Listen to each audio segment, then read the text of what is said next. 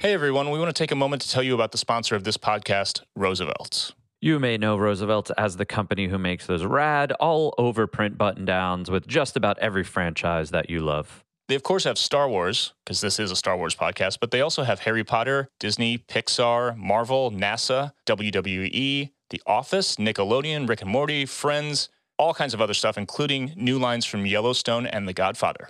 And not just button-downs, but t-shirts. They do shorts, jackets, hoodies, koozies, flannels, so many different kinds of items, so many dope designs. So if you're interested in picking something up for the first time, go to rsvlts.com and use promo code ThankTheMaker with no spaces to get 20% off your first purchase. Once again, that's rsvlts.com. Use promo code ThankTheMaker to get 20% off of your first purchase.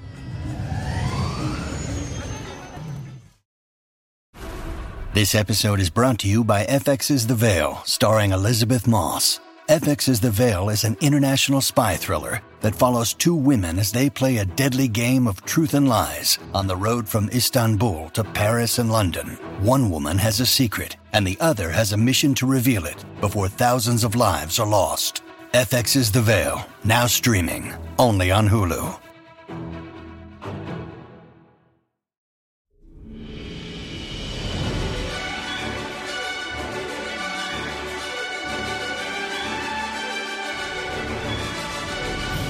Hello there, and welcome to Thank the Maker, a podcast about heroes, princesses, scoundrels, hokey religions, ancient weapons, and all things Star Wars. I'm Adam Russell.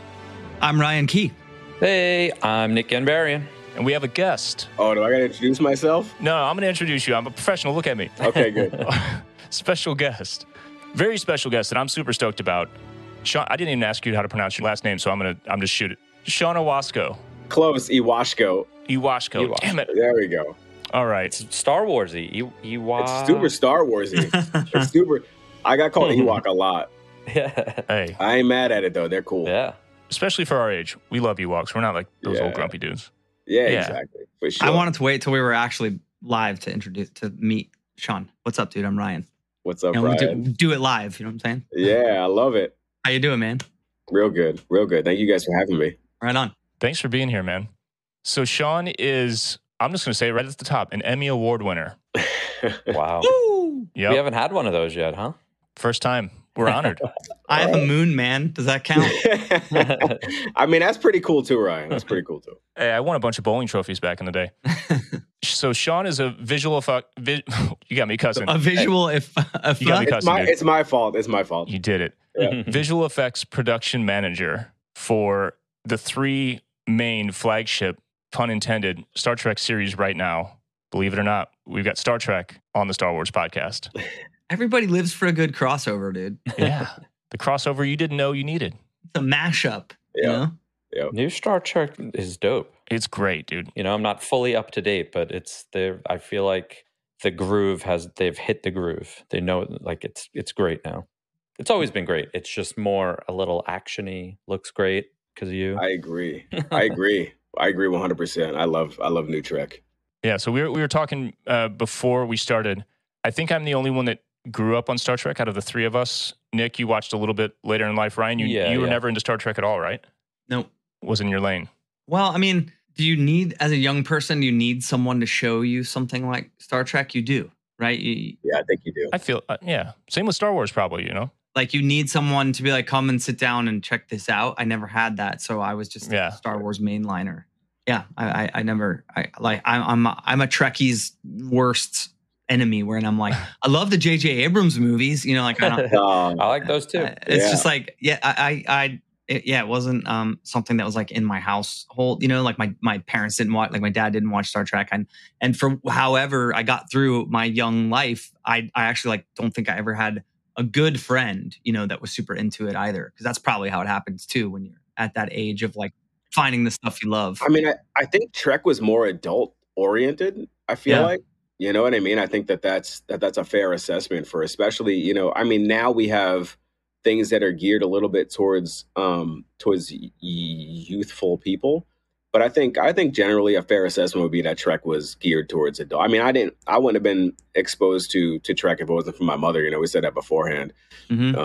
And really my experience with Trek growing up was playing with the action figures. The old Kenner action figures that they had of like Data and the fucking Klingons and whatever. I love those things. They were super cool to me. It's what made me watch it. Well, the interesting thing that some Star Wars or Star Trek fans may not know is that there's actually a long history of crossover, at least like on the production side, with Star Trek and Star Wars. ILM being for a lot of different franchises and a lot of great sci-fi movies back in the day, being the effects house that handled the effects. Like some of the most mind-blowing stuff in Star Trek back in the day came from ILM. Yeah, they worked on a lot of stuff back then. It's like that thing where like space just brings people together. Mortal enemies on the ground can be friends on the International Space Station. That's right. Same thing on the screen, So you're obviously a huge Star Wars fan, though. We talked a little bit about it before, and I see it on your social media. You're at Galaxy's Edge, or you're at cons playing with lightsabers, cosplaying. Yeah. So you went to the Return of the Jedi 40th anniversary recently. So I did. Yep. Talk a little bit about. Well, actually, before that, you're a production manager. So in VFX, a production manager versus a visual effects supervisor. Are those terms somewhat interchangeable, or can you kind of describe what your role is like or what your responsibilities are for listeners? Sure, yeah. So, I want to preface this with that our group and our dynamic doesn't really exist anywhere else in the industry. We have a very unique setup and ecosystem that we kind of thrive in. And it's comprised of, our head supervisor, Jason Zimmerman, who's, a friend of mine. He's my boss, I say quotes because it doesn't feel that way. We've been friends time. We built this I helped him to build this. I would like to believe that, the ecosystem that we have is not really based on, I don't treat my teams as if I'm their boss. He doesn't ever treat me like I'm his boss. It's that very like fluid. I don't ever want to say family, because whenever you say family in a work environment, it feels super toxic, but like, but it is, it's familial in a sense that like, we all have an equal say in how things go, and he has allowed me to really oversee the teams of Star Trek Picard, Discovery, and Strange New Worlds, as well as, other shows that are outside the Star Trek universe, of course. But so for him, he's the main supervisor. He drives the overall look of the shows. He in turn with our other supervisors that are on board with us, whether they're on set or whether they're in-house. We have another in-house supervisor, Brian Tatosky, who he helps oversee the look of the visual effects as well. And what I do as a production manager in the day-to-day is I oversee all of the teams. So I make sure that everyone's on schedule, everyone's on budget. I make sure that all the producers are doing what they have to do, all the coordinators are doing what they have to do, all of our systems are operating the way they're supposed to be. And occasionally, my job is very... since my job doesn't really exist anywhere else, I do a lot of semi-producing here, supervision here. I do a little bit of everything, and that's why we call myself a project manager or a production manager. But really, I'm here to support the teams. I'm here to support Jason and what he does, and our senior producer, Alexandra. I'm here to I basically I'm here to make sure that everyone else is taken care of, and we're all getting things done together and on as us as a team sees fit. Yeah. So you're not just sort of overseeing and managing the post pipeline. You would be on set, looking at things as they go, prepping like all along the way, the whole process. Sometimes it depends on the show. I don't go up to Canada, and most of our shows shoot in Canada. But I was on set for Picard for a little bit in season 1. We have an on-set team who deals with that stuff. So usually what I do is I'm facilitating what the on-set team is doing and how that is impacting our then production team in-house. The interesting thing to me, and like the main reason I wanted to have you on, is because now that we're in this, call it television still, I guess, for lack of whatever the new term is in the streaming era, we're in an era of Star Wars TV, which is a first. None of us grew up with Star Wars TV because we're old enough that the Clone Wars happened in our adult lives, and that was animation, so it's different. So we're now watching this live action stuff happen, and it looks insane. And yes, we know a lot about the technology, but it's still very interesting to me, and it'll be interesting to hear your perspective on how you think, or how you in the Star Trek world pull off these amazing visuals on a TV budget and a TV timeline, and how, what do you think about what they're doing over at Lucasfilm? And if you have any insight or thoughts, because we are going to, tomorrow, at the time of this recording, learn a little bit about season 3 of The Mandalorian. So we thought it'd be a good time to get your insight and just, talk about some of our favorite shots and, see what you can offer. Yeah, what did you, I guess I'd like to know when you first saw Mandalorian season 3 and learned about the technology of, basically the huge LED screen soundstage, like is that something that you knew would happen eventually, or was it a surprise? Like, what was your kind of reaction to that? Well, I knew it happened in the previous seasons because we've been running our own AR walls for the last several years, since like Picard season 3, or since Discovery season 3. And we were actually running in tandem with this technology at the same time as Mandalorian season 1 when they first started using it. So although they aired before our season aired, we were kind of doing the same things at the same time. I think they utilized it. I think they utilized it well. I was a little surprised by season 3. Mm-hmm. The thing about the AR technology and the AR wall, when you use these LED walls, and one of the things that our group prides ourselves on the most is, if you look at an IP like Star Trek, we are like much smaller budgets than most people believe. We are on TV budgets. Mm-hmm. So we have to start our production like 6 months prior to like what we're doing to make sure that we're able to stay within those constraints.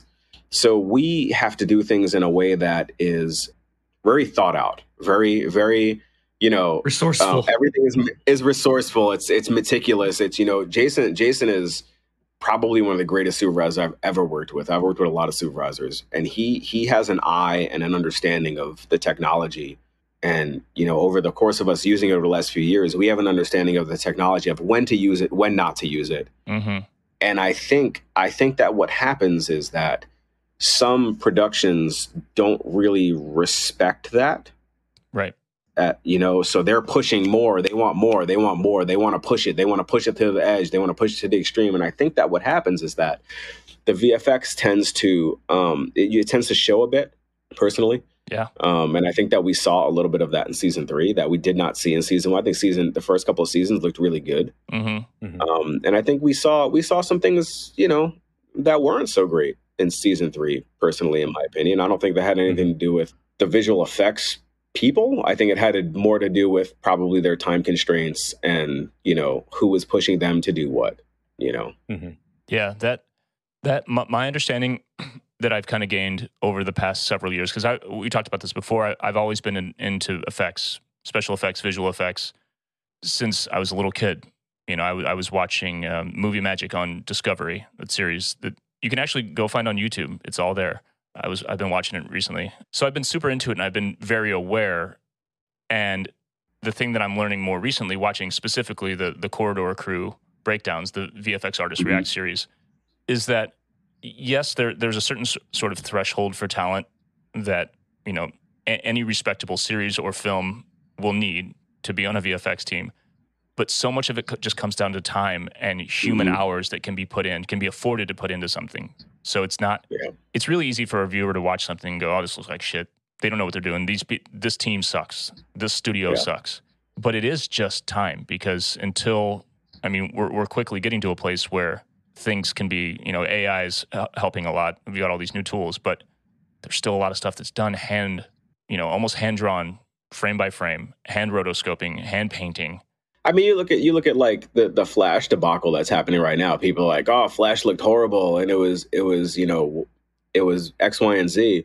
The fact of the matter is like, if you give me a week to do, I was an artist for over a decade. If you give me a week to do a shot, you're gonna get a week's worth of work. If you give me a month to make something, and that's the extreme. No one ever gets a month to work on a shot. On the films you do. On films you can get several months to work on a handful of shots, whereas like in TV, man, you'd have to do 20, 30 shots a day sometimes. Mm-hmm. Like, and there's smaller shots, but you got to turn stuff around much faster in TV.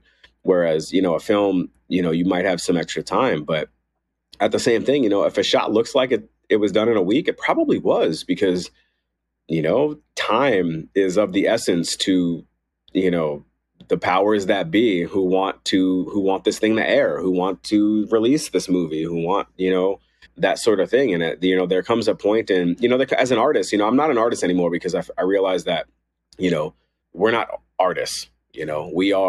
We're doing commercial art. I'm doing art for somebody else, and I feel like I'm more of an artist now. I'm more of an artist in the job that I do now than I was actually doing the art that you see on television, because I have more control over how I get things done now, as opposed to, if some supervisor wanted to put his stamp on some shots and making it saying, hey, I want it to look like this, and talking the client into saying yes to this, even though it may not be correct. You know what I mean? Like, these are things that, like, as an artist, and any kind of artist, whether you're, commercial, or, whether you're in music, or whatever kind of art that you're in, like, there's like a line where, like, you're an artist until this point, right? Right. Like, who's giving you the money to be that artist, right? If somebody's giving you money to be an artist, you're not really an artist. You're doing their job. You're doing whatever they want. It's like, commission, it's a job, whatever. Yeah, it's exactly right.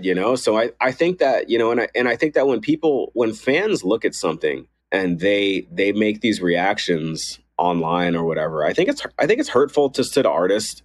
And I think sometimes you see that, you'll see like artists get sideways and stuff, because the fans don't really understand. They don't know what it's like, or they don't understand like what it takes to, or what the artist is under to get this done. Like, oh, that shot looks horrible. And the artist is like, damn, dude, well, the producer wanted it that way. My supervisor made me do it that way. You know what I mean? Like, there's all these like things that happen, So it's hard for me. It's hard for me to even say like anything about the visual effects without prefacing that, like, we don't know what the circumstances were. Right. Yeah, we think we have it bad when fans are like, that song sucks that you've been working on for like 2 years. Yeah. Been working on a song for like 2 years. But and they don't know, right? They don't know what was going on. Much less someone who like poured everything they had into the one day they were given to create something for television. Yeah. Or you get, we also would get like, where you have like a show. I've worked on some stuff that is like, not avant-garde, that's not the term to use, but I've worked on some weird stuff, man, and where people are just like, oh, this is weird, this is ridiculous, why would you do this? And you're just like, like, it wasn't made for you. If you don't understand, like, I get you don't understand. Like, if you write a song and you're like, the fans are like, they bug out because of it, and they're like, they don't really have to understand it, We relate. Yeah. Yeah, that's what you know what I mean? Like, it's being an artist is tough, man. Yeah. But I was kind of just saying that, like, I've never found myself in a situation where I had someone breathing down my neck to like get something done, so quickly that it wasn't going to be at the level that I wanted it to be. And you have to deal with that way more. I mean, I've never had to deal with that. So I was I was making the point, like, we think we have it bad, but like you guys are every bit the artists that we are as songwriters, and you have someone forcing you to finish your shit before you're ready to be done with it. Can't imagine. Yeah, letting go is tough. So again, it's one of the reasons why I'm not an artist, because I just letting go of something is the worst thing that is probably one of the worst feelings you have to do, right? I mean, saying something's done when you don't really believe it's done is like, or like giving up control because it's your job, and if you become, I don't know, problematic, to use that word, then you're hard to work with, and maybe that affects your job, which affects your income, which affects your family. It's like it's a slippery slope. So that's huge in my industry, in visual effects. Like, I am also guilty of this, where I would rather work with someone I like than someone who's good if they're an asshole. Yeah. If you're hard to work with, like, genuine, like, I would not, like, that being an artist and not wanting to let go of your work is different.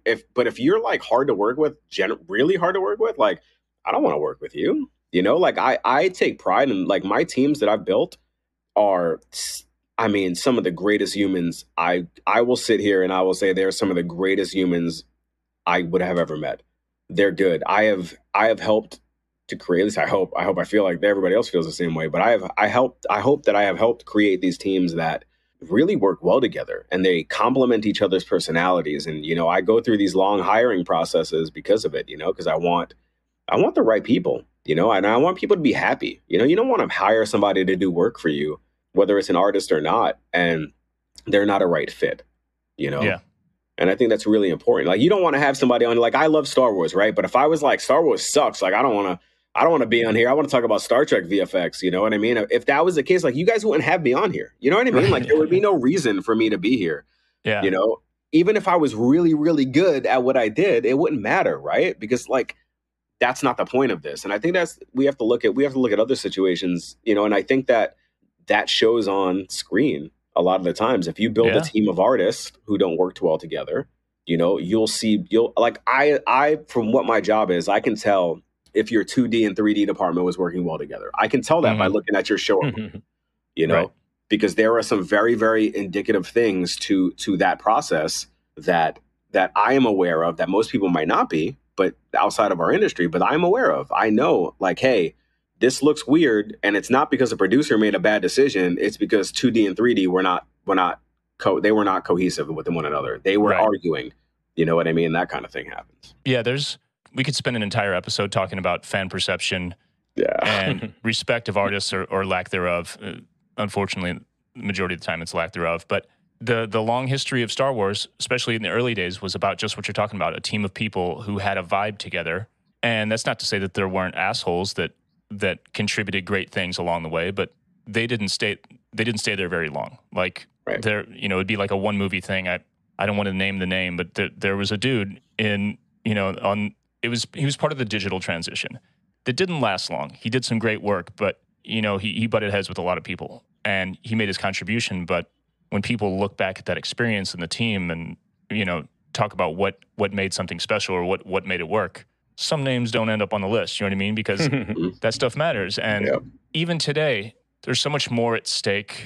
It seems like, I don't want to have like a big economics discussion like we get into sometimes, but like the stockholder focused way that the world runs in a lot of cases, that there are things like that have to be dealt with. And it sucks when it comes to art, but people either don't want to believe or are incapable of believing that the artists on the ground who are doing the work love what they're doing. They care deeply about every single pixel that goes on screen.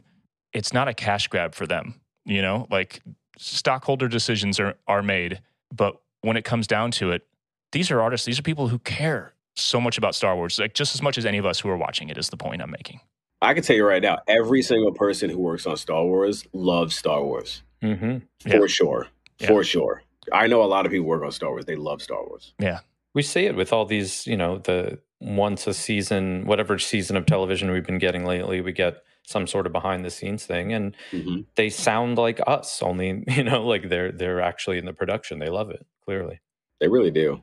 Yeah. And it's a beautiful thing. You know, I think that's important. You know, if people are happy with what they're doing, they're going to produce good work. You know, and they do. I mean, you look at the stuff that's on screen, man. Some of that stuff, dude, like all of these shows have some of the coolest stuff I've ever seen in my life. Think about it. We're 40-year-old guys or somewhere close to that. We are seeing things on television. We are seeing our childhood dreams, right? And again, like I said, I started with more sword and sorcery. I didn't really get into Star Wars till a little bit later in life, but we're seeing the things that we always wished we could have seen actually happen on screen, and it looks incredible, right? I mean, like, you know, like it just, but whether it's where they're shooting it or how it's being directed, the writing, everything is so good in these shows. Like we're living in a time that, like, you know, you ever say, what a time to be alive? Like, what a fucking time to be alive, man. Right? I know. Like, we can go stand next to the Millennium Falcon in fucking Anaheim right now, you know, and like take a picture and we can see an X-Wing, a full-size X-Wing. Like, you know what I mean? Like, you know, I wrote Rise of the Resistance, you know, for the first time a week ago, 2 weeks ago, like a week and a half. Congratulations.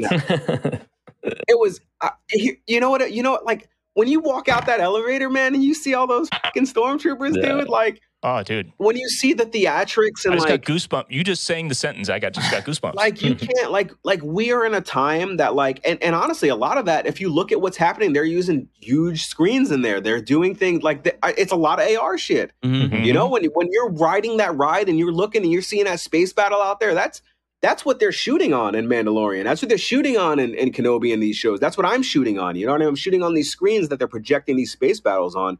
And it looks so rad. Like, how can you not be excited about that? You know, like there's like, it makes me excited. You know, just thinking about it. Like, I want to go back down to Disneyland right now. Like, you can't look at that and not just be in awe and be like, how the artistry behind it, the people who built the models of those ships, the people who did the visual effects for the explosions and for the shoot, for like, you can't not be in awe at that, Yeah. No one can. I think the line that gets blurred now between the films and the television from a VFX standpoint too is just, dude, it's insane. If I really go back in my mind and scan through Kenobi, Mandalorian, and/or the sequel trilogy, what was in the features that's not in those shows from a visual standpoint? What part of the series were you watching where you felt like, you know what, if this was a feature, this would be even better, or this would be even bigger, or this would be even gnarlier? Like, few and far between, dude. The final duel between Obi-Wan and Anakin would have been, that's what it would have looked like in a film if Obi-Wan had been a film. So it's, I think, I mean, maybe I'm wrong, I don't know, but I never find myself watching Star Wars episodic stuff thinking, man, if this is really good, but if it was a feature, then we'd be talking. Thank a local VFX artist. Well, thank you to all of them. Because now they got to do it. Now they got to do it instead of on, and I think the Star Wars shows Star Trek has a lengthier timeline than network television, for instance. I worked on network television where you're like, you might work on a shot on a Friday night and it airs on a Sunday morning, that kind of thing. Yeah. I think that they operate on more of like our timeline where you can do all the visual effects for the show and then it airs 6 months later. Like we're airing season 2 of Strange New Worlds now, and we finished Strange New Worlds season 2 last year. You know what I mean? Like, so there's a time that they have time to do it. It's less time than a film. It's probably half as less time than a film, but it's a little bit more time, and they're doing that. They're doing that work. When you watch like Lou, Andor is a perfect example of like flawless visual effects. Dude. Yeah. Like insane. Andor, you watch that show and you live. You're in Ferrix, dude. You live in these environments. You live in these between, whether it's, and it's not just visual effects, it's costumes, it's makeup, it's everybody in production. It's the whole process of filmmaking that is so beautiful, man. Like, especially in Andor. I love Andor the most because Andor is like the most grounded, right? It's the grungy, it's the realistic. Shawn, we're friends. This is my thing on the podcast. Man. Lived in Star Wars, like grown up, lived in Star Wars. Didn't know it was gonna be a thing that I needed in my life, but it is by far my favorite. I mean, same here. It's like, is it sacrilege to say that Rogue One is the best feature of all of the features? Probably. I don't think so. I think 1000% Rogue One is. Because of that exact reason. It's just so lived in and real feeling, and I love that. And the stakes are so high, right? Like, exactly. The stakes. Yes, whereas like the first 6, like, look, dude, like none of the films outside of Rogue One and Andor, the stakes are not the same, right? Like the stakes are so high that the whole time you're watching it, you're like white knuckled because you know what this. You know what's even funnier? You know what's even crazier?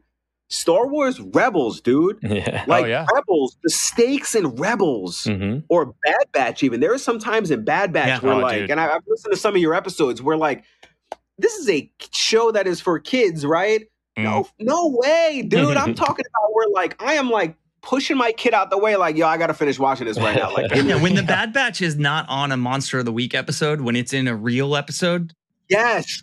When it's in a real episode, it goes from 0 to 100, dude. For real. I mean, it's when it's in those types of episodes, it's running at full speed, 100. And it's stakes. It's because of the stakes, right? Like the stakes, 100%. Right? And I think that's why Rogue One works because the stakes are so high, right? And that's one of my favorite Star Wars character of all time is Saw Gerrera. Oh yeah, because if no one raises the stakes like Saw Gerrera, right? Yeah. Like that dude's entire backstory is of like, I'm going to raise the stakes as high as possible and everybody else has to deal with it. Yeah. You know what I mean? Like when man. Well, to your point though, then also I'm going to build these sets and create these visual effects and these costumes and makeup and everything on a level. Yeah. Not level's the wrong word because Empire Strikes Back, it's on a level. I mean, then Return of the Jedi is on the next level in a style, I guess, that has never been done before. And if it hits you right, it's going to hit you harder than anything Star Wars has ever done. And it did that for me. Yeah. I remember watching Rogue One feeling like, Oh, okay. So Saving Private Ryan in space. Yes, this is everything I ever wanted out of this. And there's not a single lightsaber in the film, you know? So I love it. Yeah. Well, I feel that, I feel a little bit like that about Solo too, man. Yeah. And I know that a lot of people might not feel that way, but I think Solo is one of the most rewatchable because there are some moments. Super fun. It's super fun, and the stakes are high all the time. I think everybody loves Solo. I think it's an online thing that's weird. It's an online, like, loudest voice in the room thing. Yeah. I think everybody loves Solo. Dude, Solo's good, man. Dude, you talk about stakes. I feel like, and correct me if I'm wrong, but a lot of people, whether they're in special effects, they're in prop building, or they're in visual effects, and on the digital side, you enjoy what you're doing, right? You enjoy making things. But when you know the story, whether or not you've read the whole script, but you know what the story's about, you know the characters, the stakes of the story probably get you much more deeply invested in your work, and that raises the stakes for you as an artist, I would assume. Yeah. I mean, when I was an artist, we don't really see scripts and stuff. We get shots, and we don't even know the context of the shots generally, unless we get like a sequence. If we get a whole sequence as an artist, like, and I think it's the same for all shows when they give their sequences to vendors who do the work. One guy might get 5 shots, one guy might get 3 shots. They don't know the context of the work. But as doing what I do as a production manager, project manager, I read all the scripts. I see that stuff way before it ever becomes a visual effect. Right. And yes, when I see the stakes, I'm like, this is what's up right here. Yeah. This is what's important. There are things that, I like Star Trek Discovery. I like to use that as a good example because Discovery is a show that they play with the stakes a lot. The EPs are not afraid to like really do some really cool stuff, man. Not that the other shows don't, but the other shows are a little bit more in line with Star Trek, where I think Discovery goes off of just they're 100% Star Trek, but they do things that we've never seen before in Star Trek, I feel like. Really deep personal stories. Yeah, real deep personal stories, man, where there are very, very high stakes generally. And I like that. I love that. Discovery going away this season, this will be the last season coming up, is really it's the show that I started on. And it was one of the things that, like, I always drew parallels to the Star Wars universe because they talk about things in Star Wars and Mandalorian and Kenobi and all these shows that, like, you don't see on television anywhere else, right? And it's not just lightsabers and blasters and stuff. Like, this is real shit that they're talking about, like real things that are like emotional and like, like Kenobi going after and saving Leia. Like, forget about what anybody thinks about what that may be like. If you're a dad, or if you're not a dad, if you're just someone who can like relate to that, like, there are stakes that are in that are very identifiable to people. Even if you're not in that specific situation, like, it's identifiable, like what he was going through during that time, what she was going through during that time. Like, so there are things that I think that these shows do now that are just, man, it's so beautiful, right? Like, it's cool. It's cool, like, to sit there and be able to experience these things. Like, I don't know about you guys, but if you didn't like shed a tear on some of these things, I mean, like Andor, like, if you didn't cry during Andor, dude, like, if he didn't make you cry, like, there's some, go check yourself out, bro, because something's really wrong with you.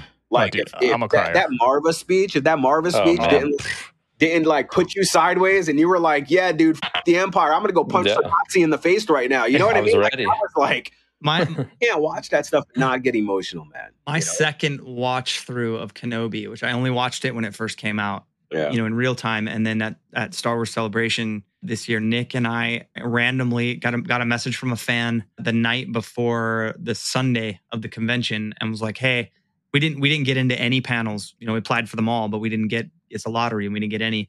And we got a fan reached out through Instagram, was like, "Hey, I have a couple extra tickets for the Kenobi panel. Do you guys want to go?" And we're like, yes, we do. So we went. It was super emotional. The whole cast was on stage. It was super emotional. But the first thing I did, it was Sunday, so I was flying home on Monday from London. First thing I did when I got to my hotel that night was download Kenobi. Like, okay, this is what I'm going to watch on my 10-hour flight back to LA. I'm going to watch it all the way through, back to back. I haven't done that yet. So it's going to be like a 6-hour long movie. I was a mess, dude.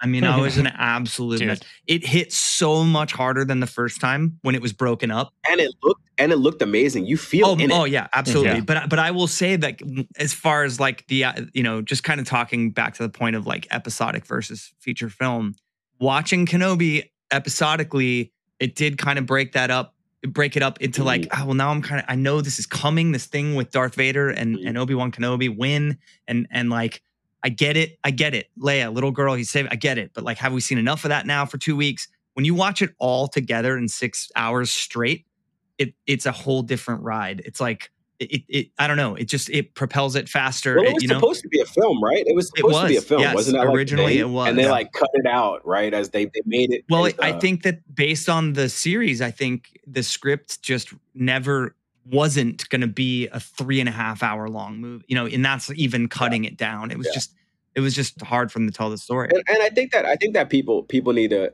and fans are never going to understand that either. Like, I think that there are some things that are meant to, like the prequel trilogies, they're hard to watch individually. Yes. They feel weird when you watch them individually. Yeah. But if you watch them back to back, and I know it's a long ride, but I do this to Lord of the Rings all the time. Yeah. If you watch them back to back, like it is a complete something, and it's fucking awesome. You know what I mean? Like it is good, man. Like it's hard to just watch The Phantom Menace and walk away feeling like you can't because that's the first act, right? Yes. You can't watch The Phantom Menace and walk away and be like, oh, 100%. It feels weird. Yeah. And you can't just watch Attack of the Clones because that's weird, right? You feel like it starts in the middle of a movie and it ends in the middle of a movie. It never feels organic, right? But if you watch them all together, I think that's the thing with Kenobi. Kenobi, people are always like, oh, the pacing is wrong and all this other stuff. And I disagree. I just think it's meant to be watched in a sitting.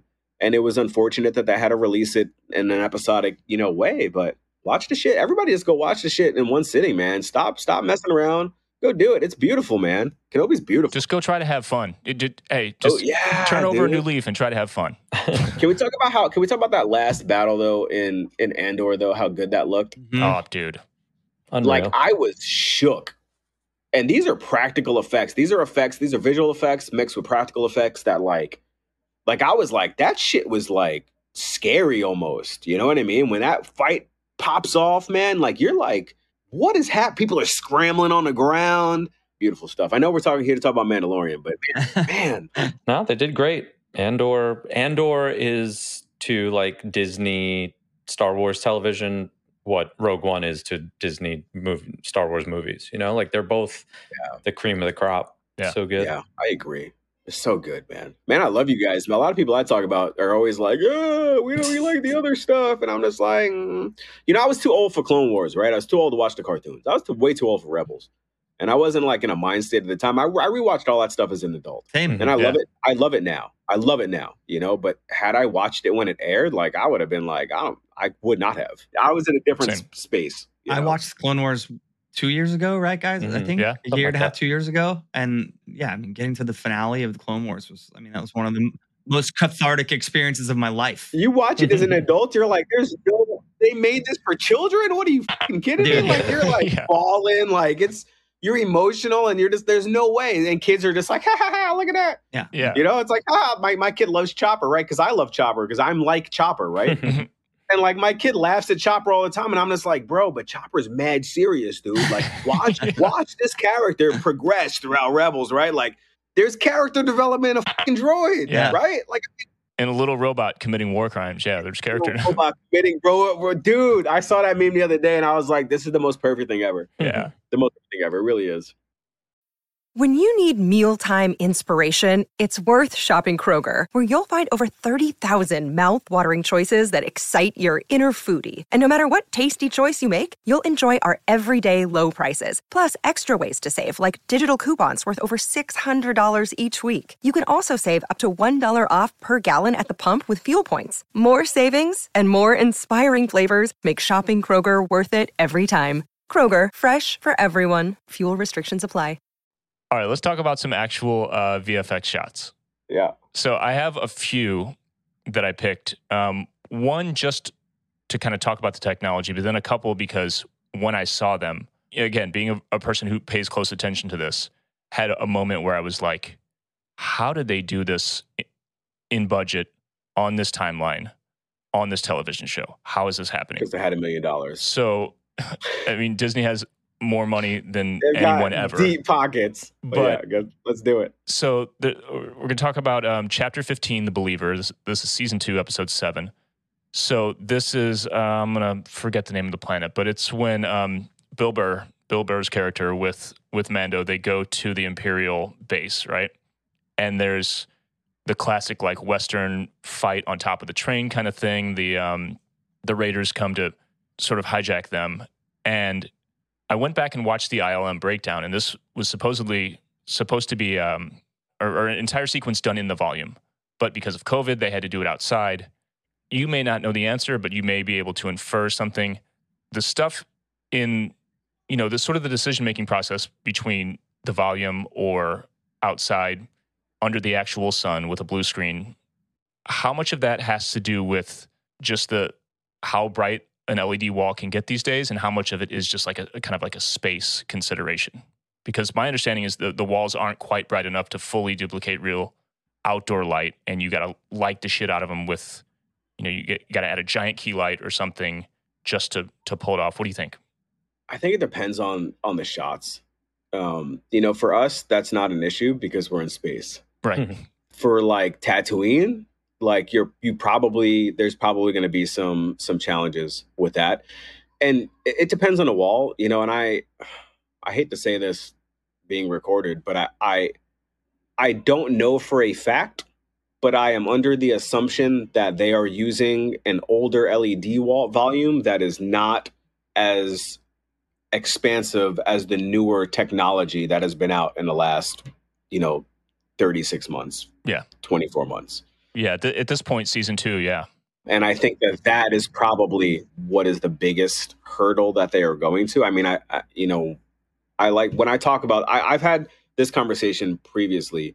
And when I talk about like their technology, because it's always like they started the technology, they did do some things, before other people. But because of that, and again, this is just my assumption, they locked themselves into a technology that may not be as relevant today as it was when they did that. Mm-hmm. So I believe that's probably the biggest hurdle that they have. Yeah. That's why they would have to overcompensate or compensate for that said technology. You couldn't shoot, you had to shoot certain distances from the wall at that point. There's pixel pitch that comes into play in a lot of those situations.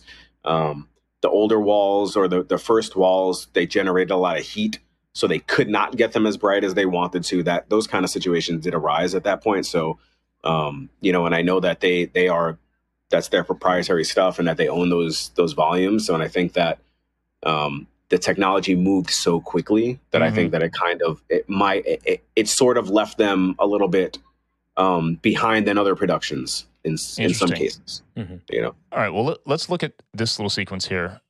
They shot this outside on blue screen. The crazy thing to me when I look at this, I mean, you do it on the volume, you build all the assets beforehand, and it's all in camera. Everything behind the characters is in camera. But this all being on blue screen. Yeah. I mean, it's still a digital world, but they have to comp it all together. I assume it's made easier by the fact that no one on top of these vehicles has hair. Mm-hmm. Even if Bill Burr was out there, he's bald. So comping together a bunch of smooth heads and a bunch of armor is easier, but I don't get it. This level, I mean, it's a completely digital environment with people on a half a vehicle with a bunch of blue walls. Yeah. Please tell me the secrets, Shawn.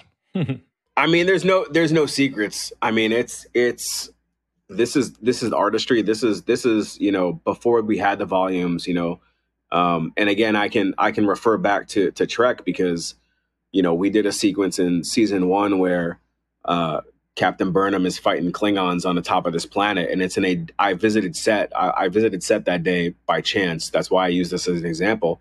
And when I visited this set, it was, Neville Page's monster suit and this Klingon inside this suit fighting Captain Burnham on this giant, nothing else was in the room. Mm-hmm. Everything else was green. Everything else was giant. And this is where the artistry comes in for the artists, because, they don't just have to, replace the background. This is not just, hey, we're going to Photoshop this background in place. Like, this is moving. We've got shadows moving in some stuff that you could see. We've got all kinds of like glow that's happening on the sides of them because they're outside to make them kind of live in that world. There's a lot of things happening in here. I don't think there's any secrets. I think this is just the artists like taking this blue screen footage and, doing what they could do best. Like that was definitely he falls off. That's a specific visual effect. That's one specific shot of him falling off. There's a specific shot. All of these are individual little shots that like these artists needed to make cohesive to make this scene look like they'd all live together. I don't understand. It just doesn't. Not real. I wish I could pull up like a comp and just like show you guys what it looks like and like step by step. But like before and afters don't usually help anyway when you show people stuff like that. Right. But it's a lot of for that scene, for instance, right? I'm assuming that some of that vehicle was practical, right? So some of that probably had to be replaced at some point, like above the wheels, from what I saw in the breakdown. Like above the wheels, right? See, I didn't watch the breakdown. So like they had to replace the entire thing above the wheels. That's one, right? Mm-hmm. So you've got CG artists who are building those assets. You've got animators who, maybe some of those are stunt doubles, maybe some of those are digi doubles, right? So some of these people here are not real, right? Some of these people are like digital doubles hanging out. Like maybe these three guys even could be. I mean, I don't know for sure.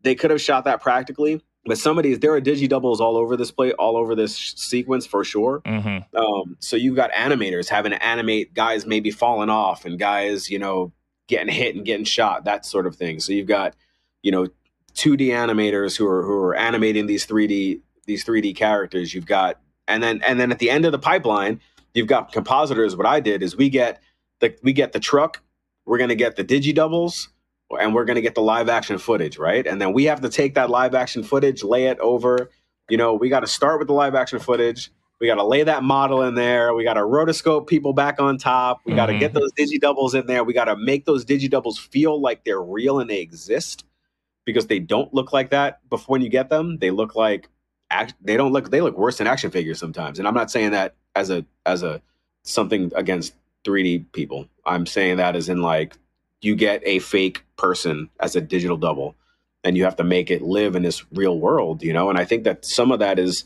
hard to do. And these artists, man, did a great job with this sequence, So patience must be something that every digital artist needs tons of, right? Yeah. This seems like so tedious, like beyond tedious. It is tedious, especially for a sequence like this where like, because the truck had to be replaced, like there's these legs might have been having to been replaced at some point. The footage that went on top might not have been perfect. They might not have been lit perfect. They would have had to relight it themselves in comp. I mean, there's a lot of things that, there's a lot of motion blur happening. So as you could hide things, but sometimes that reveals things as well. That's the thing. You can look at their background, which is fully CG, right? Mm-hmm. And you look at the motion blur on the background of the trees and you don't see that on the foreground, right? And that's a purposeful thing because you wouldn't be able to see the action generally if it was all blurred out. But like, if you look at like, that's probably not a good frame, but if you look at some of the stuff, like they did some real work on this scene, man, whereas if they did it on the volume, like, I don't know if it would have been easier. I mean, it would have been a bit easier. I know the volume doesn't take away work. Yeah. The volume, you have to do the work beforehand on the volume. Right. You front load with all the assets. So it doesn't, you front load with the assets and you front load with what's happening, but I think this looks really good for what it is. Yeah. I think they did a good job. I mean, the unanswerable question in this conversation, because no one here works at Disney or can see the budget breakdown, but I mean, I understand how this stuff is made. I know just from spending more than half my life in Photoshop, I understand the concepts, but it's the quality on the budget and the time frame they had to do it in. I mean, I know at some point they just start handing out handfuls of shots to different effects houses. Mm-hmm. You just got to do what you got to do, and you just have to spend the money. Yeah. So did they just find themselves in this COVID situation where it's like, okay, this is going to cost double now? Well, I You know what I mean? Like, does it get there? I mean, I don't know how different Paramount is versus Disney in terms of that kind of shit. You know? it's probably not double, but I think that there's definitely a cost effectiveness in when you use the volume as opposed to not, right? Right. But I think at this point, like in COVID, they had to do what they had to do. Right. I think that this was something that they probably had planned for due to COVID. Mm-hmm. You know, and again, I didn't watch that, but I assume that, you know, because this is how we did it before the volume, right? And this was, you know, we were not that far away from doing it this way all the time. And again, like I think that most things that people think are on the volume might not actually be on the volume. Right. You know, I think that they do a lot more on green screen than you know we say we do sometimes, just because like there may be a reason why this couldn't be done on the volume, you know. And I'll give you a perfect example. Like depending, this probably could have been done on volume, no problem. But there are certain things that can't be done on a volume because of the complexity of it. You know, we've got you know a show that for instance, we've got a show where there's like a tank throw that we shot on a volume, and this is not Star Trek related. This is something else I'm doing on the side. But there's a project that we're doing. It was done exactly the way that you would have to do a project for a volume. Like this was made to be done on a volume, Mm-hmm. and they did it the right way. But there's a shot that's like a tank throw, right? And you would think, because it goes volume to tank throw to volume, right? And if you look at it, you're not seeing that you don't notice that that's what's happening, right? Mm-hmm. Because the artists do such a good job at that. But you can't do a tank throw in a volume. Like there's no way you could do like a 360. You'd have to have a 360 volume, you know? If anything that goes outside of that volume, and that's the constraints that you run into, right? Like you can't go too high, you can't go too low. You got to have camera angles that make sense Mm-hmm. in the world of a volume, right? And I think that that's why some things break on some shows, because they try to use the volume for things that so I guess what I'm saying is, like, before I say what I'm about to say, I guess what I'm saying is, like, there are times that we should use the volume and times that we shouldn't use the volume. Right. For this particular case, I think that could it have made it cheaper and a little bit easier for them to use the volume in this particular case? Sure. Yeah.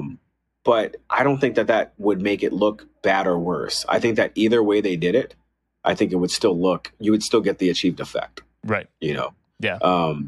I think that maybe, you know, you could have gotten a little bit more of the interactivity between the foreground and the background better with using the volume, only because there are too many variables when you don't use the volume. There's a lot more variables, right? There's all kinds of things that happen. So I think that you can get a better look with the volume and for something like this. But again, like, it's knowing when to use it and when not to. Yeah. You know, and I think that in this particular situation, they knew that they can get away without doing it.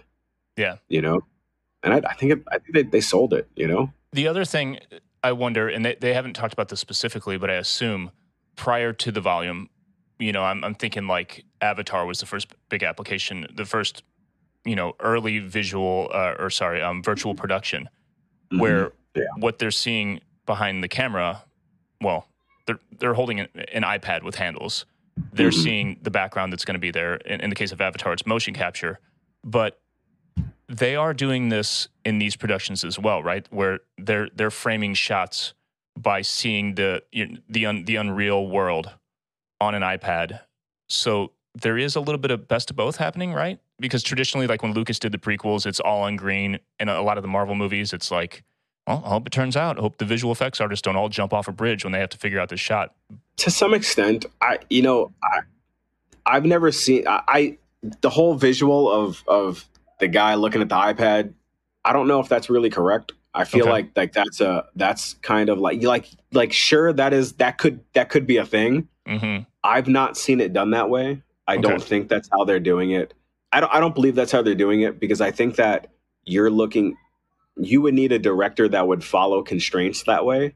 And I think that the directors in these universes are, I don't know if I should say it that way, but they are very, very talented in a way that you can't constrain them to. They're brought on for their strengths, not to be constrained by the workflow you want to apply. Yeah, exactly. Like when we're talking, like I can say for us, when we're talking about virtual production, we work with some incredible directors, and these guys are 3 months ahead of before they're shooting, 4 months ahead of before they're shooting, and they're laying out how they want to shoot this. Mm-hmm. Like we are catering to them and how they want to shoot through a window. So we got a wild glass, and we got to make sure that the volume that's behind that makes sense for them to go. You know what I mean? Like this is, it's an artistry that I don't think that people realize sometimes. So there are situations where like, yeah, they can sit there and look, and it looks like they're seeing everything on screen, but that's the wrong way to do it. Okay. You know what I mean? If your director gets there and he's like trying to direct shots through an iPad or through the camera, and again, like any directors out there who are hearing this, like I'm sorry, but like that's the wrong way to do it. Like you have to, and I have to believe that these guys on these Star Wars shows are doing it to where they're plotting out what they're going to shoot. They know the angles they're going to use. Yeah, all these are fully prevised regardless, right? Yeah, like these are fully previs. All the 3D is done. Like, yes, it's going to be shot on an AR wall, but what's it going to look like back there? What is it going to look like back there, right? Mm-hmm. I wish I could talk about some of the stuff we're doing right now for this season. I can't, but man, because there are things that are happening where we have to do the 3D. We have to previs. We have to look at these shots because the director has to be like, what am I going to see when I'm looking at this wall? Right. What am I going to be able to shoot? What are the constraints of that? You know what I mean? And what are the benefits? Or because here's the deal. Like if you get somebody who is like, hey, I'm going to do X, Y, and Z, whether you say so or not, you could break the wall. You could break it. Right. You know, there are things, and I'm going to wait. I'm going to see if you bring it up. If not, I'm going to bring it up. There are things in like season 3 of Mandalorian, they broke it. And I'm like, I don't know whose fault that was, but it was broken, you know? Yeah. And I think that if you have a director who's on an iPad, who's trying to drive shots on the day, that's where you're going to get, that's where it looks bad. Yeah. You know, these guys, this was even this was previs and thought out. They previs the truck, they previs the chase, they previs the explosion, they previs all of that because they had to. If not, if they would try to do that like out of nowhere, like it wouldn't work. You know, it would not look half as good as it did. It's interesting. Like my brain, my OCD brain, cannot imagine making a film that has anything more than a couple talking heads in a room without a full previs, dude. Like I would go all in. Every frame of the movie would be previs before a single inch of film rolls. And some really good directors, they want that. Yeah, and then some other people like Rodriguez talked about, even in the volume, he would have him throw up a green screen because being an old school visual effects, well, like gory special effects back in the day type dude. But no one's gonna. Oh, I don't even want to say that. He said he liked the run and gun nature of green screen. You know, sure. I didn't fully buy it myself, but those words came out of his mouth. I mean, those films you could tell though, right? You could tell by those films, and that's not a knock on him. That's just. They're not Star Wars. They're not Star Trek. They're not visual effects heavy films. They're not. That's not what he's known for, right? So if you're that kind of director, sure, dude. Like run and gun is your thing, right? Like that is because you're performance driven. You're driven by the people interactions, not by the world interactions. And I think that makes a difference, right? If you're trying to drive a world, then you need to be cognizant of all of those things, you know? You can't just drop a green screen back there and be like, I'm going to run and gun, you know? Yeah. You could, but then, you know, you get these things that are not. You don't live in the world at that point. Right. Hey, everyone. We want to take a moment to tell you about the sponsor of this podcast, Roosevelt's. You may know Roosevelt as the company who makes those rad, all-over print button-downs with just about every franchise that you love. They, of course, have Star Wars, because this is a Star Wars podcast, but they also have Harry Potter, Disney, Pixar, Marvel, NASA, WWE, The Office, Nickelodeon, Rick and Morty, Friends, all kinds of other stuff, including new lines from Yellowstone and The Godfather. And not just button downs, but t-shirts. They do shorts, jackets, hoodies, koozies, flannels, so many different kinds of items, so many dope designs. So if you're interested in picking something up for the first time, go to rsvlts.com and use promo code ThankTheMaker with no spaces to get 20% off your first purchase. Once again, that's rsvlts.com. Use promo code ThankTheMaker to get 20% off of your first purchase. This episode is brought to you by Shopify. Forget the frustration of picking commerce platforms when you switch your business to Shopify, the global commerce platform that supercharges your selling wherever you sell. With Shopify, you'll harness the same intuitive features, trusted apps, and powerful analytics used by the world's leading brands. Sign up today for your $1 per month trial period at shopify.com/tech, all lowercase. That's shopify.com/tech. All right, let's look at another shot, a season 1 shot that I feel like has been talked about so much, but I just love it because when I saw it, my brain went straight to the Unreal Engine demo from their conference when they announced this technology. They did their demo shot with that motorcycle where you could see the reflections of the world just to flex on everybody. They picked the shiniest thing they could and they put it in front of the camera. And I feel like they put this shot in The Mandalorian to do the exact same thing, but I just still love it. It's just still brilliant. Oh, yeah. I knew it was going to be this shot. It's like such a good trick, too. You know, it's a good, like, little filmmaking trick. And if you miss it, you miss it. But when you see it, you see it. This is Chapter 2, The Child. Din and Grogu are in this cave kind of cavern thing, and these Trandoshans come up on him, other bounty hunters, and they're kind of sneaking. You see the guys jumping in the canyon, right? Yeah, it's so good. So this is the kind of thing that if you don't get it in camera, it's a visual effects chore, right? So like, let's say they had to fully replace this helmet, and in that case, probably most of the Mandalorian himself. I guess the question is, how much time and energy did they save by having the volume in this case? You know what I mean? Yeah, they saved a good amount. Probably not as much as you think. The thing about this particular shot in here, which I love this shot too, because this was a good example of how to use stuff that's really good. I think the biggest thing is you know, that shot's been done on complete green a million times before, successfully, you know. It really just took away the man hours of like people painting stuff out. Anytime you have something reflective is really a chore. Right. And I think that, you know, they did save a lot of time with paint work and patchwork and things of that sort. It's probably less than you think, though. Okay. I don't want to take the movie magic out of it for you, but it's probably a little less than you think. I mean, maybe I'm just so stoked on the technology that I mean, that's how I am. I mean, it looks amazing, right? Like, I mean, it's a living world that like you feel like you can walk into it. I mean, that's honestly the biggest thing. You know what I would say even more is that the Unreal guys, the artists who built the asset, yeah, like look at this are really the heroes, right? Because it's not even like, because look, we still have to like, he's walking in an environment that doesn't exist, right? Yeah, he's standing in a building in LA. He's being lit by an environment that doesn't exist, and I think that goes.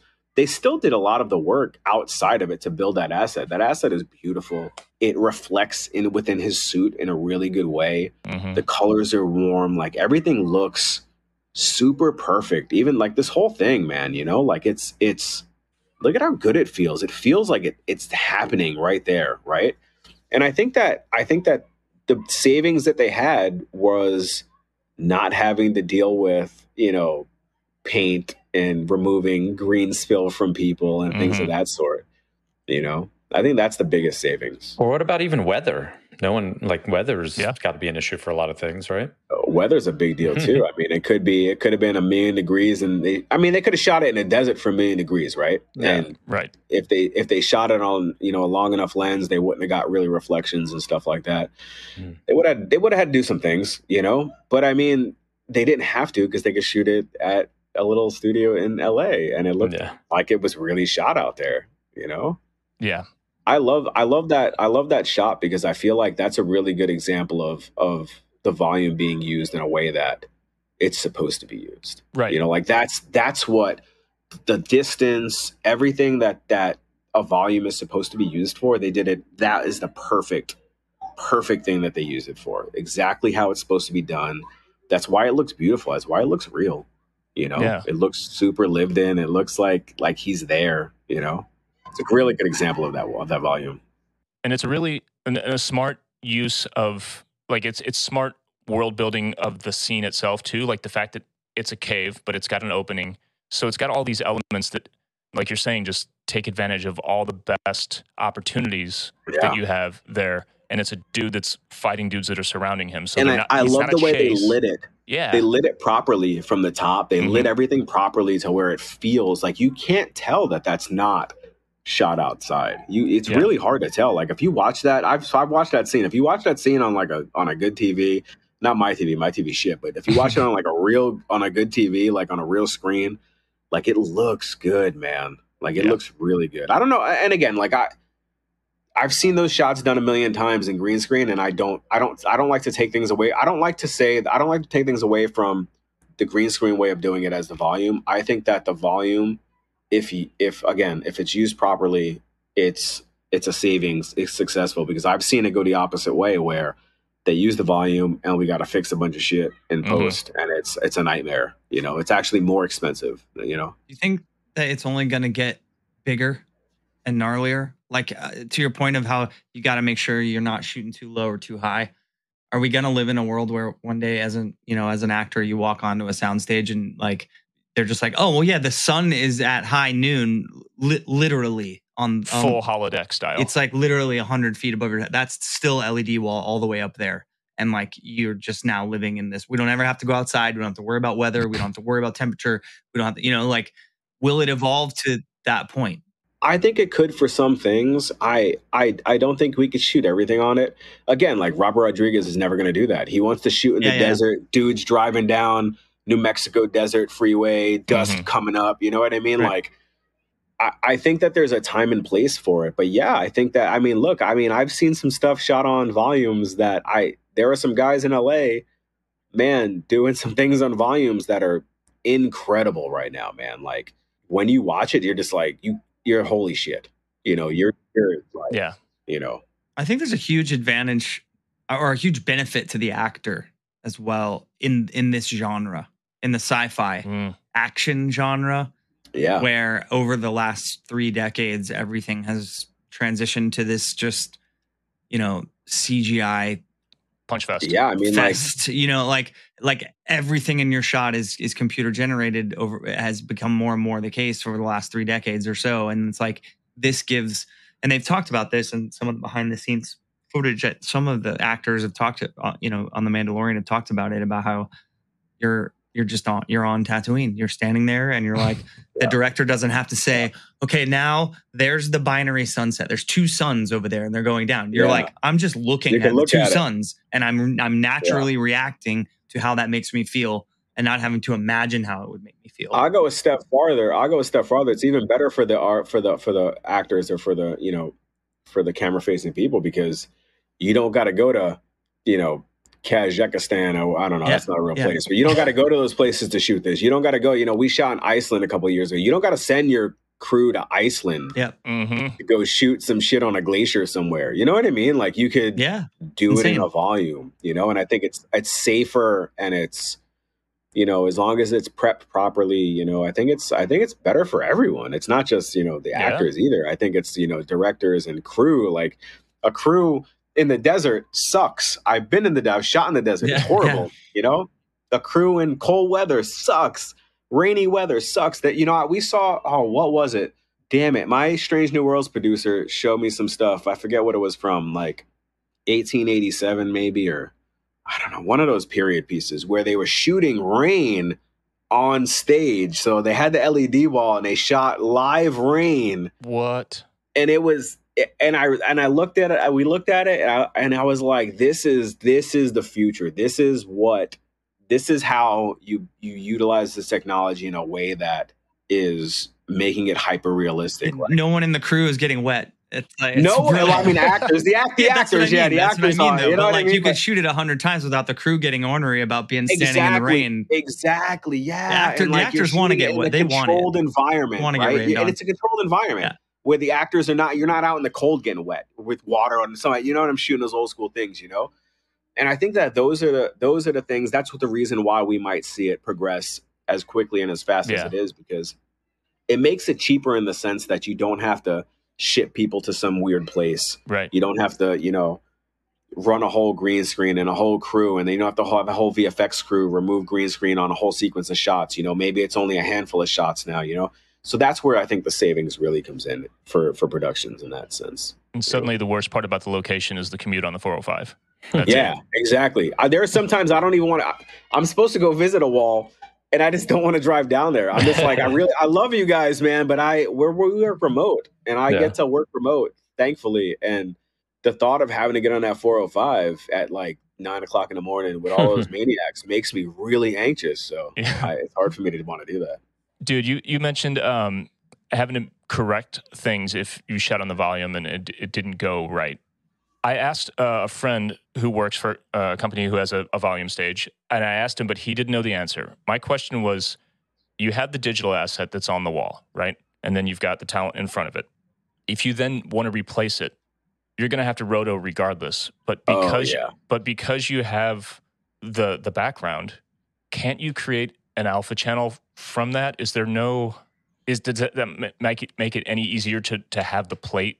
And is there nothing in the software at this point that makes it any easier? Or are you still sort of okay? If you're saying like if you shoot on a volume and you don't want that particular background, you want something else back there after you shoot it, right? Oh no, yeah, you're sending roto overseas, and it's going to be quite a bit easily. And then it's like, and then you got to make sure that like when it comes back, depending on the action, like if you're jumping around and being crazy and like if it's a music video, for instance, right? Mm-hmm. I'm just using that as an example. It would gnarly. Like you're talking the work to replace a volume background is outrageous for sure.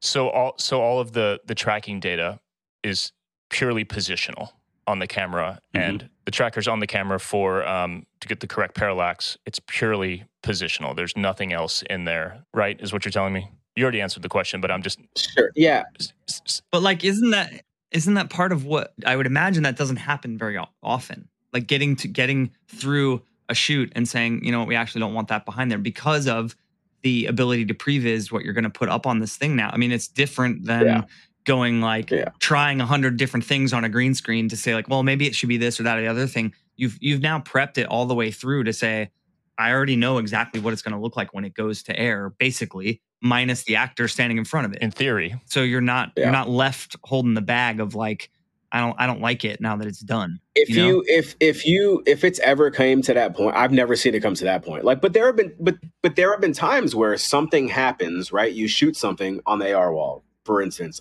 and there's a rock on set or something that that's practical or whatever it is. There's something needs to be replaced, right?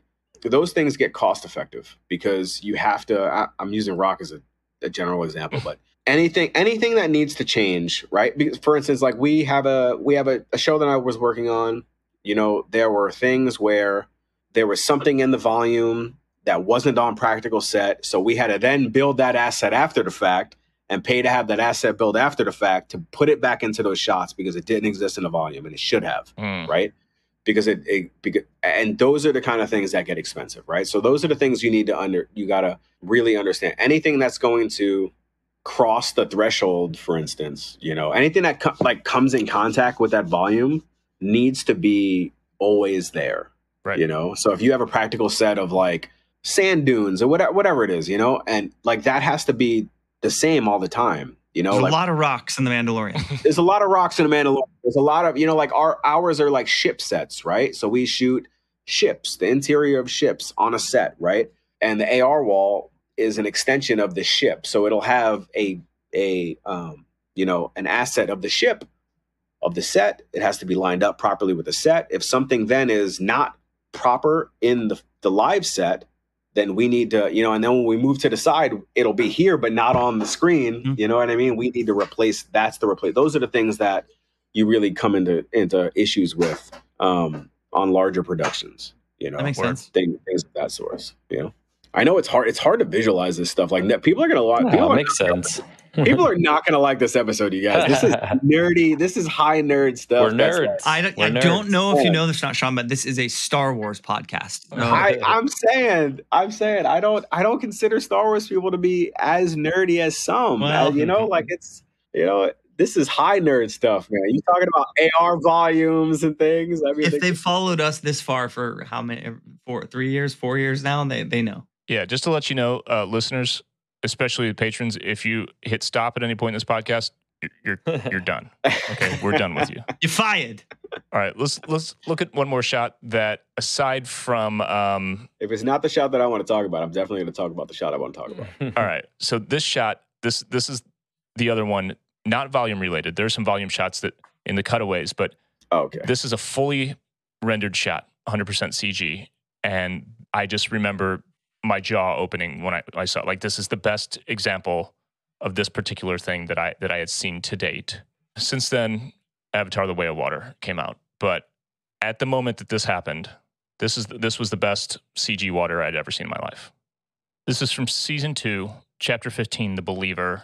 Mando shows up in the Razor Crest and crashes the ship into the water. This is right at the top of the episode, right after the title card rolls, and then they're pulling the ship up out of the water with the crane. Oof. Watch it drip out. Look at this, dude. Who did this water? Was this Scanline? Oh my god. I don't know. But dude, watch the way it sloshes around. That's such a beautiful shot, man. So good. Unreal, dude. So this is multiple sims, multiple different things all working in concert, all comped together. Now I need to know who did that, because I don't, man. You want to give us an idea of like how many different elements, so to speak, are in play here? Like, I mean, everything's CG for one. Right. Then you've got you've got multiple water sims, because the water on the ground level is moving differently than the water that's falling. And then there's water reacting to it closer towards the center of that point. I mean, this is multiple sims. There's the water moving around the legs. This is different sims, and it's different sims per shot, per angle. Every time that angle changes, that's a different sim, because that water is moving differently. That water sloshing around, that's crazy, man. I remember this shot now. I haven't seen this shot in a long time. Dude, it just... Man, what a beautiful shot. The physics of it are like... The physics usually are... That's crazy. Are what is the giveaway, whether it's somebody jumping or the way something bounces or whatever. And you can't even tell here. That looks real, man. Mm-hmm. You can't tell here. So when I saw it, I was like, either they went so hard with miniatures and built a 10-foot long Razor Crest, and this is real water, or someone had a major breakthrough and or spent $1 billion. Well, they probably, there's a specific, and that's why I said Scanline, because there are specific vendors who specialize in things like this, right? Scanline, they were like at the forefront of water dynamics. I don't know that they did this or not. It could have been, they could have did this in-house at ILM. I don't know. But man, that's beautiful. I mean, but there are different vendors who are good at, like, if we need certain things, we would go to certain vendors. We at like for our shows, there are certain things that we do that we have our vendors that do those specific things. And I imagine that that's what they're doing here, because, and I would think that whoever's doing it is finishing the shot, because there's a lot of continuity in the way this sequence plays. If you look at the background, the midground, the foreground of these shots, like this looks real, man. Like this shit looks like, that just looks like a shipyard. This happened down the street. Yeah. Like this looks like a real shipyard, man. Like even that ship floating in the background, like everything, but not just the dynamics of the water though, but when you see the dynamics of the water juxtaposed with like that stillness of this background, like this wharf area, whatever this is, the light reflecting off all those like amber lights in the back, they're all hitting off. They're all hitting off of shit around them. Yeah, like this is like epitome. This is like the top of like visual effects, where like you're looking at something that is full CG. Not everything is real here, man. Yeah. except for the work that went into it. This is kind of what I opened with about like feature film or what. It doesn't matter anymore. I mean, look. It doesn't matter anymore, you know, and we have the same conversation all the time because, you know, there is no, I would venture and I would say confidently that there are some films that don't have as good visual effects as shows like this, as shows like ours, you know. These shows are specifically world building, you know, and I think that I wish fans would realize that, like, these guys are building these worlds, you know, as opposed to you seeing visual effects on screen for maybe like a superhero movie, right? Like a lot of that stuff is based in you know, New York City, whatever it is. Like it might be based in like a real thing. They have a lot more they can get away with as opposed to like what's happening in these Star Wars shows or what's happening in shows like mine where like the shit doesn't exist in real life. You know, like that shot does not exist anywhere. You know, and I think that's what makes it so incredible, you know, like that and you don't need to do that. Like that's not a volume. That's nothing. That's the director saying what they want. That's previs of a shot like that. That is probably 6 or 8 months of, you know, a vendor, a house or ILM themselves going back and saying, this is refining it over and over and over and saying, hey, does this look right to you? Is this how you want? Is this real? Right. And the artist might be like, yeah, this is what I think is real. But, you know, it always has, you know, the producers and the EPs, they got to come in and it's got to be what they want. Right. And whoever wanted that shot knew what they wanted, because that is a beautiful sequence, man. I don't have a real answer, but I have something that suggests maybe it was all in-house at ILM. So yeah, I met a dude who works at ILM. He's a compositor. And he said, I referenced this shot to him and I asked him if they were as stoked making it as, you know, enthusiasts were watching it. And he said, basically like they were seeing early playback, looking at dailies, and they were super stoked. And John Knoll, you know, he'd come in and take a look at it and he would just kind of nod like, okay. And finally was like, okay, that'll work. You know, being like a dude who's awesome, an old school dude who, you know, would go with miniatures if possible. Was that kind of thing, just like Lucas used to do, where he would just, you know, where everyone's over the moon about the shot and the reaction was, that's good. Yeah. You know? Yeah. That's how it went down with John Knoll. So it seems like it was in-house. That's awesome. Could be if wrong. They did that water, I don't know, man, that's dope. That's super dope, man, because water is probably one of the hardest things to ever do in visual effects. Unless that's the one thing they outsourced. Who knows? Yeah, and when you said maybe messing with miniatures, even if it's like 10 feet long, it's like water's tough. I just saw like a 1968 like Godzilla versus King Kong, which obviously like uses so many miniatures and stuff like that, and you could tell when it's not the right scale water, you know. Like I'm gonna say something real controversial. Go back and look at any of those movies and shit with miniatures in them. Just go back and go look at it and tell me that looks better than what we're doing today. I bet you won't. I bet you won't. That's what I'm saying. Like, I respect those guys. I currently work with people who worked on the original Star Trek stuff. They would do in miniatures. You know, I've worked with people who did the original Star Wars stuff. That stuff was incredible for its time. They're not doing this with miniatures. Yeah, I'm sorry, they're not doing it. Yeah. You know, and no, but like we're finally out of the window where now the technology's there. I've just like the technology is there. That's exactly right. Being a '90s kid and a film, you know, like obsessed with film from super age. I'm outspoken about how I feel like as soon as someone figured out you could make something with a computer, then it was just like, let's make everything and you're talking in like 1996, and it was like, no, dude, no, we're not there yet. We're there now. You know what I mean? And but I think we're just there now in the last 5-6 years or so. I think even in the late 2000s, there was still so much. You know, I don't think The Force Awakens would have been as good as it was if they hadn't relied on as many practical effects as they did in that year. You know, I don't think it was ready yet for what you see now. So did they do that much practical? I gotta watch the behind the scenes on that. Force Awakens. Did they do that much practical though? They did a lot. Aside from Maz, the vast majority of the character work was practical makeup. So And like a lot of puppeteering and a lot of puppeteering. Yeah. Well, Star Wars is always real big on puppeteering. They still do it now with puppeteering. The ships and stuff were for sure full CG. CG. But I just mean like, I think that it's been a long time coming to get to a place where you can say what you just said, which I agree with, which is go back and watch even the original Star Wars and say it looks better than what's happening now. Of course, it doesn't anymore. But I think it looked better. Personal opinion, I think it looked better than the prequels. I think the original films looked better than the CGI in the prequels, even with the ships. And I also say that Andor and being intercut with Rogue One, right? Was Andor's intercut with Rogue One at the end? There's stuff that's intercut, right? Rogue One used shots from A New Hope. Yes. Rogue One used shots from A New Hope. So if you watch Rogue One and then A New Hope back to back, that shit is gangster. Like that shit, because like you can't tell what they intercut and what they didn't. Mm-hmm.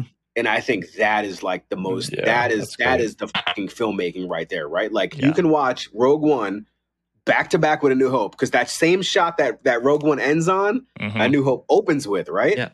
And if you watch them back to back, you can cut those two films together and it's one long ass movie. And I would watch that shit any day of the week. I will say, I'm going to say something controversial right now, and I want to know if you guys agree with me or not.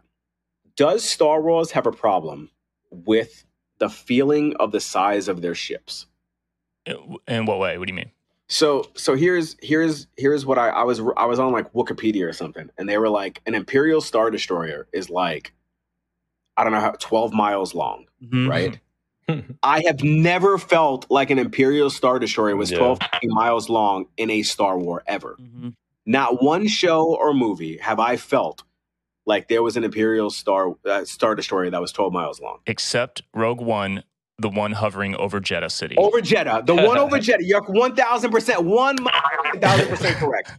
Outside of that series of shots, I have never one time, and now I've been watching it. After I read that, I'm watching all the movies, I'm rewatching everything. I'm just like, 12 miles though? Yeah.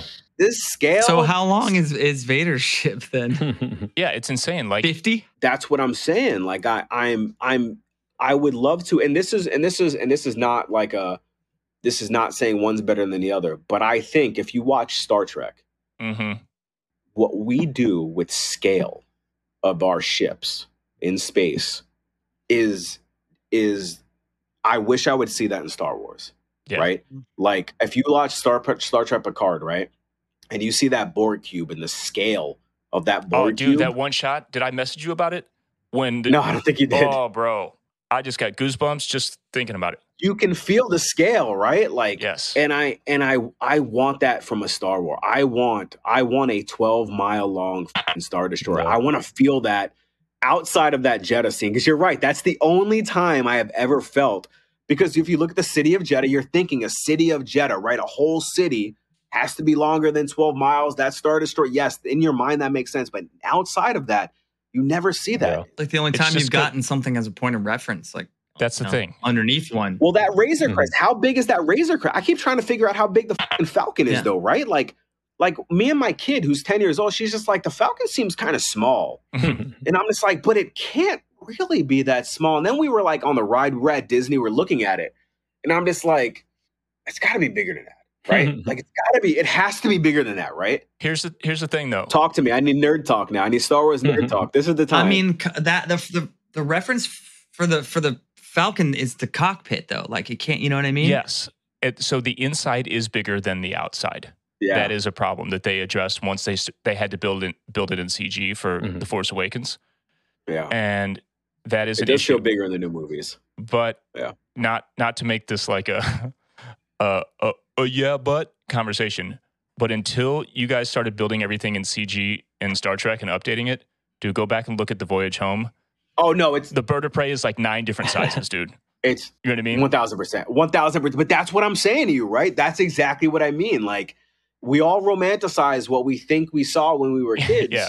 But the reality of the situation is like when I'm watching it through my adult eyes, and I'm just like, not so much, guys. That looks like a miniature. I know you thought back in 1992 that looked really dope, but that don't look better than my Enterprise that we're putting out right now. That Falcon from those old movies does not look better than the Falcons that they're putting out. It doesn't.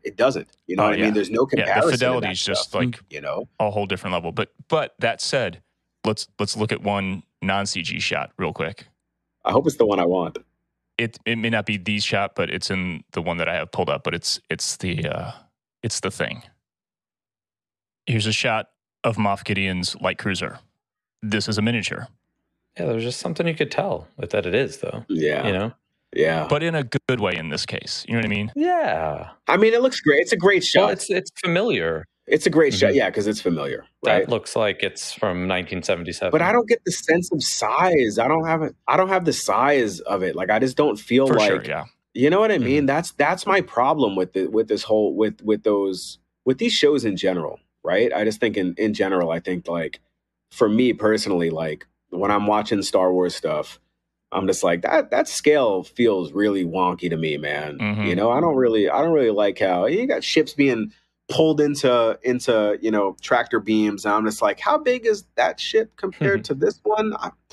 I don't know. And that's just me. Like, look, the normal people watching this stuff doesn't give a shit, right? Like, let's be honest, especially kids. Kids don't care about it. My kid don't care about it. My kid's like, what is wrong with you? You know, like, just let the ghost be the ghost. We don't care how big it is compared to the Falcon. It doesn't matter, you know? But there is one. But me, I'm like, I want to know, you know, the piece of me that like wants it to be, because I want it to feel real, right? Like, that's the whole point of going to Batu, right? That's the whole point of going to Disney and that experience, right? Yeah. Or even like, or them doing the visual effects that they are, right? Because they do amazing visual. Is we want to feel like we're there, dude. Yeah. You know, I want to feel like when I'm watching, you know, these shows and these things, I want to feel that's part of the experience, you know? And I think that's what we're getting now, as opposed to 20 years ago with shows and movies that we didn't get. You know, we didn't get experience then. They didn't care about experience. They just wanted to put whatever they thought was cool on screen. And now we're getting something tailored to, like, what do these people want to feel like they're doing? What are they in? You know, like, I would love, you know what I would love? I'd love like a new Return of the Jedi. I want to see some Ewoks, man. I want to see what those I want to see what today's technology you will mixed with practical effects, of course, you know, because they gotta do some dope shit with practical effects. I just want to see that. I want to see that stuff. I want to see what Endor looks like today. You know, what could they make that look like today? You know? Hey, will you do me a giant favor?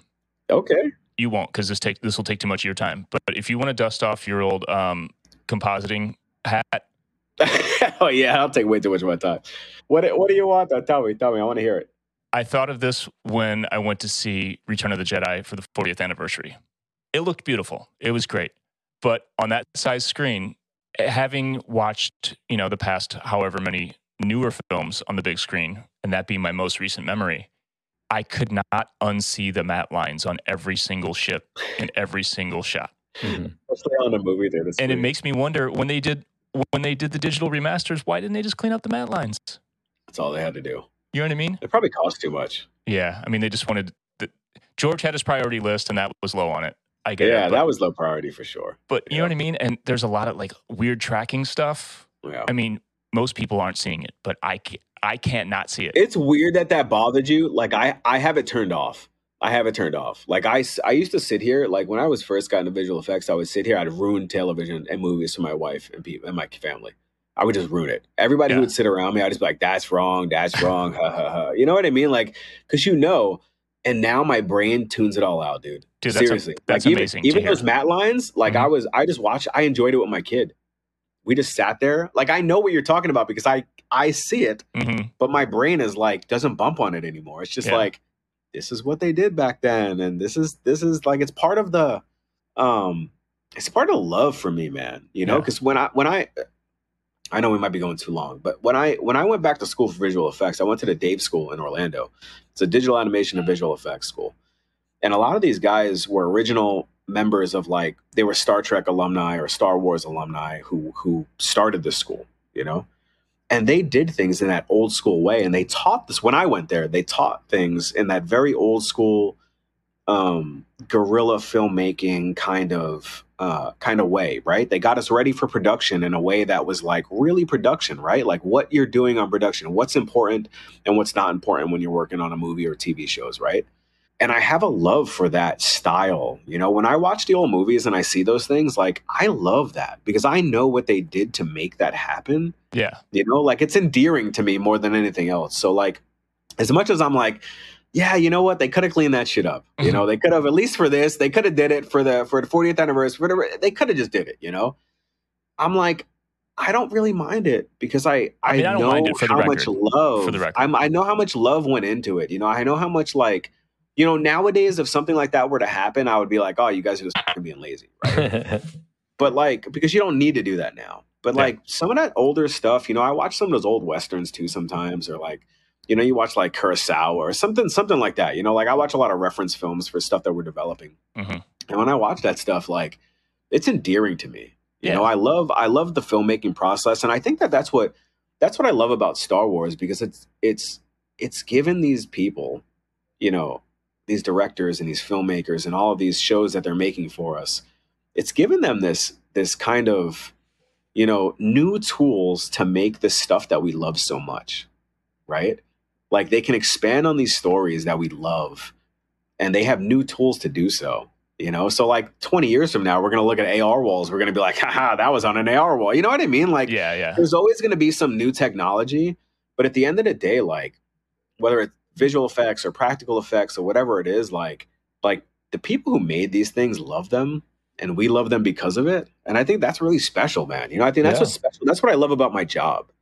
You know, I love that, like, I get to wake up every day and help make something cool, you know, and help facilitate something that people enjoy. Like, there's going to be fans who are like, oh, that looks like shit, or whatever the they want to say. Whatever people want to say, everybody's got their own opinion to whatever, you know. But at the end of the day, like they're doing things, people are doing things in entertainment fashion for us, right?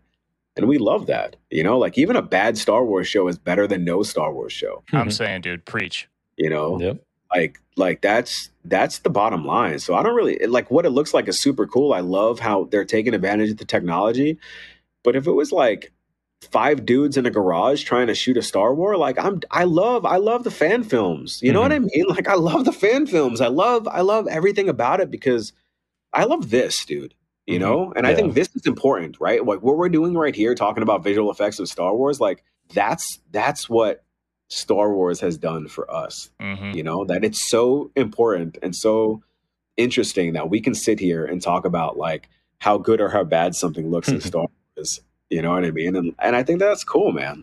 I think it's just, to me too, I enjoy seeing the progress throughout history of that. So when you're talking about matte lines and why didn't take them out and all this stuff, it's like, I don't know. It's the same reason. Again, like I just saw a 1968 film. It's like, there's the worst miniatures you could see on a boat in a shot. And I'm like, whatever, you know, you got to see that from 1968, 12 years later. Well, not even 1968 to 1977. How much different Star Wars looks than King Kong. Like, it's insane. I want to see that progress, you know? And, you know, Star Wars is a good example of how they always push things farther than everyone else, in a sense. You know, George Lucas, man, you know, Star Wars pushed the envelope for visual effects and practical effects and all of that stuff, even makeup effects, you know? And I think that, you know, when they do things, like, it's hard for me, you know, look, the scene I was hoping you would bring up was that scene with, you know, with Grogu on the speeder bike with what's his name? With IG, yeah. No. With Kellen on the speeder bike, the rescue. Yeah. Man, bless your hearts whoever worked on that sequence. But that is the wrong way to use AR. That is the wrong way to use green screen. That was not great in my opinion.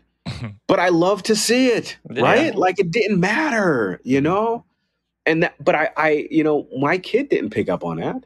You know? Yeah, exactly. She was like, "Look at that dope Jedi saving Grogu." I didn't pick up on that. You know what I mean? That's what I'm saying. A lot of people didn't. You know, like my kid loves the original trilogy more than anything else. And I sit here and I'll watch her watch it, and I'm just like, dude, I love it. But are you sure? Like, because things are so different now. They're so fast. You watch any of the stuff that she's watched previously, Kenobi, all this other stuff, Mandalorian, the pace is different. Everything's different. The look is different, right?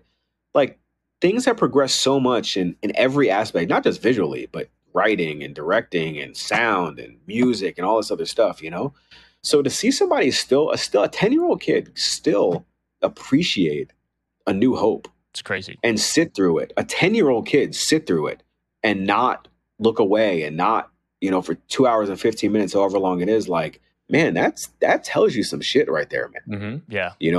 That's timeless. And I hope that the work that I do is some kids are able to watch it at 20 years from now, 30. How long was 77, right? However long that is, man, we could only imagine that the work that we do is appreciated as such that far away, right? Mm-hmm. Dude, that's why this podcast is called Thank the Maker. Yeah, man. You know what I mean? Yeah, dude. Yeah. Rad. Respect to you, respect to everyone who is working their ass off to bring these things to the screen and give us stuff that honestly most of us don't deserve. We're lucky to be getting, like you said, even a bad Star War is a Star War. It's great. It's a good, yeah, man. Put him in a bodega. I want to see Han and Greedo in a bodega remake. I'll still watch it, man. I'm ready for it. Give it to me. Well, dude, thank you so much for hanging out with us. This has been awesome. Yeah. I hope I was helpful, man. I appreciate you guys having me on. Of course. Hanging out, talking or whatever. Thank you guys. Well, if listeners or viewers want to follow you on social media, you want to tell them where to do that?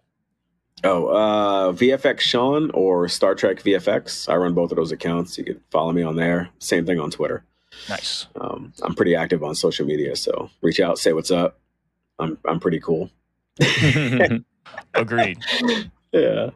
Thank you guys, man. I appreciate it. And I appreciate you guys having me on. I love Star Wars. I love you guys as well. I think that this is super, super dope. So it's been fun. Thank you. This is big for me. This is cool for me. Thank you. Well, are you going to be at Comic-Con next month? I might be. We don't have any exhibits, but I might just be there as a fan, just hanging out with my kids. So, well, if you're around, we're doing Mosh Isley on Friday, right? Friday, the 21st at Music Box. So, is that kid friendly? Yep. I mean, yeah. Yeah. If you would bring a kid to an emo show. Yeah. Yeah. There's a bar. I mean, look, we bump records and I drink all the time. So it's the same thing, right? You're fine then. That's exactly what it is. Yeah. Star Wars emo night, drinks. I love it. I might be in. That's fantastic. Yeah. So if you're listening and you're going to Comic-Con, or if you're in San Diego on the 21st of July, moshisley.com is where you can go to get tickets. There are some remaining, but they're selling fast. It's that thing where it's crunch time. All of a sudden, everyone's buying tickets and it's going to sell out. So get them. moshisley.com. Also, if you want to support this podcast, patreon.com/thankthemakerpod is where you can do that. If you're watching on YouTube, hit the subscribe button or all the things that an influencer says. Do those things. And we appreciate it. Hit the bell. Force punch the bell or whatever. Dudes, thanks for hanging. Shawn again, thanks for being here. And until next week, may the Force be with you.